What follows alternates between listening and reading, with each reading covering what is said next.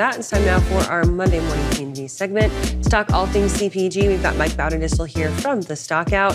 Mike, we are 22 days into now the month of May. So we're almost to the end and have really halfway through the second quarter already. Walmart released their first quarter earnings. And what does now the giant have to say?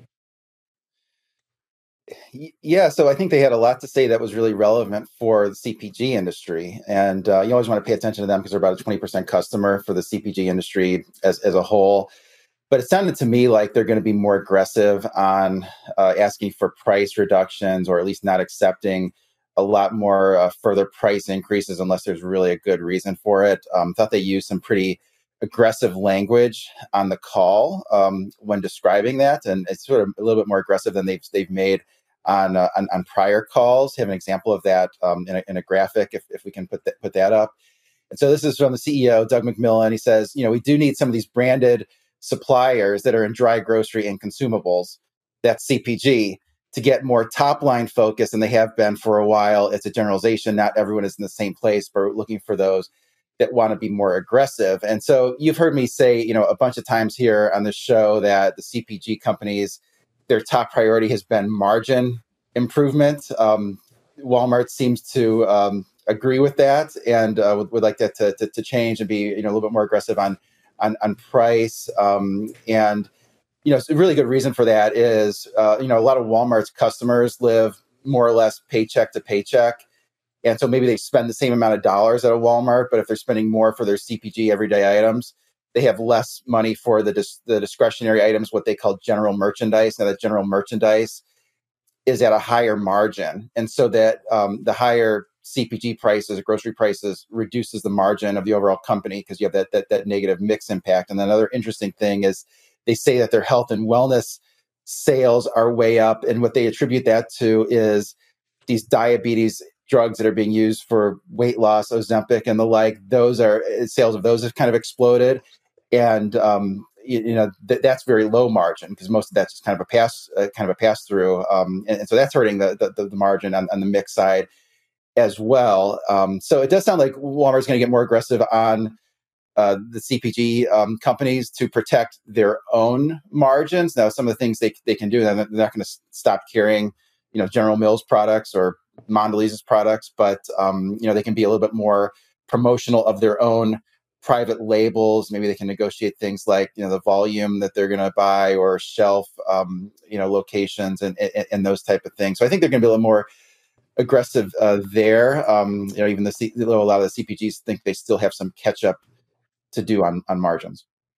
And Mike, you mentioned it briefly around their customers. Were there any talking points around their current customer makeup, if they've received any kind of new types of clients that are regularly shopping at Walmart? So they said, again, they're getting more high-income consumers who go there for grocery. I don't know if those people are ever going to buy a shirt at Walmart, but they seem to be okay buying their cornflakes at Walmart. So that's been a benefit. They do say the consumers on sort of under a lot of pressure, and those pressures have sort of gotten more gradually intense because of things like reducing the SNAP benefits. They like to get more higher income consumers, in the door. One of the ways they're doing that is targeting the convenience aspect and really trying to kind of almost build their own Amazon. I mean, they're making this big push into e-commerce. They have a subscription that's similar to Amazon Prime. Maybe that's going to be a little bit more weighted towards everyday, items. And they're trying to get to a point where they have the quote perfect order, where a customer does an e-commerce order either for pickup or delivery, and it's precisely what the customer requested. It's perfect. There's no substitutions at all. But that really creates a greater demand for high service levels. What you think about that from a CPG standpoint is, is the on time and full fees even going to be higher, and are they going to be more aggressive on those because they really need those shipments to be on time and in full if they're going to have that perfect order like they're planning for consumers. And so to me, I mean, it sort of speaks to why we hear from so many companies now trying to build resilience into their supply chain, sort of prioritizing transportation service over transportation cost. It all sort of comes down to convenience has been elevated because Amazon has changed everyone's expectation of convenience, and Walmart's trying to play that game too.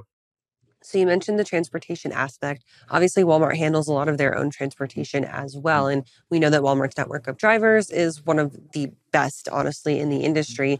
Is their labor expectations also having to grow, not only now from the transportation side, but also if we're talking about more high-end consumers entering their stores, more high-end consumers increasing their expectations of the store? Are they also having to now kind of ramp up service levels when it comes to their actual labor force? Like the checkers who are in the stores, I know a lot of stores have now gone to the majority self-checkout, but some of those employees as well. Yeah, I mean, Walmart is one, though. I mean, there's been so much talk over the years about not paying people enough, but when they need the people, they're willing to change the price they're paying the people. I mean, change the price. I mean, they've always had truck drivers that get paid more than other truck drivers. And I think if people who manage the stores, they some pretty eye-popping headlines of how much some of those people got paid last year. So they're willing to find the people and take the salaries to the market clearing rate for the right people that they need it. So I'm not too concerned about that. I mean, they did say on their transportation costs, those have come way down, and not only just the transportation costs, but just all of the supply chain issues.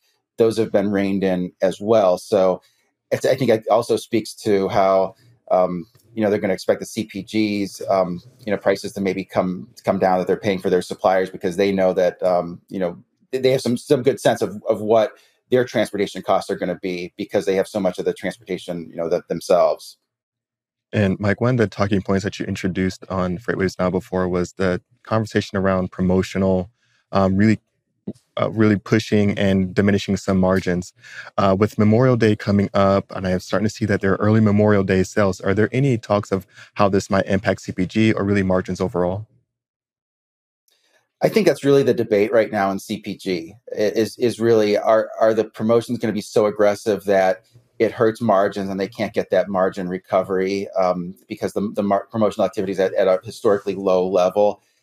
I do think there's going to be more. There's going to be some of that, and I think it's maybe going to be not one thing or the other. It's going to be some increase in promotional activity from a very low level, but the companies still don't want to give back all of the margin improvement that they have in their expectations for the next year or so, and really want to get back to pre-pandemic levels. So I still think for the CPG companies, their top priority is get those margins back to pre-pandemic levels. Eventually, something has to give, either from the consumer or the CPG standpoint. It's going to be interesting to see when that happens. Mike, you've got the stock out this afternoon, the show coming up at 2 o'clock Eastern time. Can you tell us a little bit about what to expect for today's episode? Yeah, so I'm going to be talking to Dave Kiesling, Vice President of Transportation Management at Kenco Logistics. So they do a lot of food and beverage transportation management. So we're going to talk about what he's seeing in the market. Awesome, Mike. Looking forward to that episode. And thanks so much for joining us this morning. Okay, good to see you guys. Head on over to FreightWaves.com, drop down our newsletters tab, and subscribe to the Stock Out newsletter as well. And while you're there, you might as well get in on all of our community's newsletters too. That's right. There's tons of information to be offered. If you're involved in any part of the supply chain and want to learn a little bit more about it, we have it for you. Absolutely. Right now, we're going to take a quick break. We'll be back with our next check of the weather, so don't go away.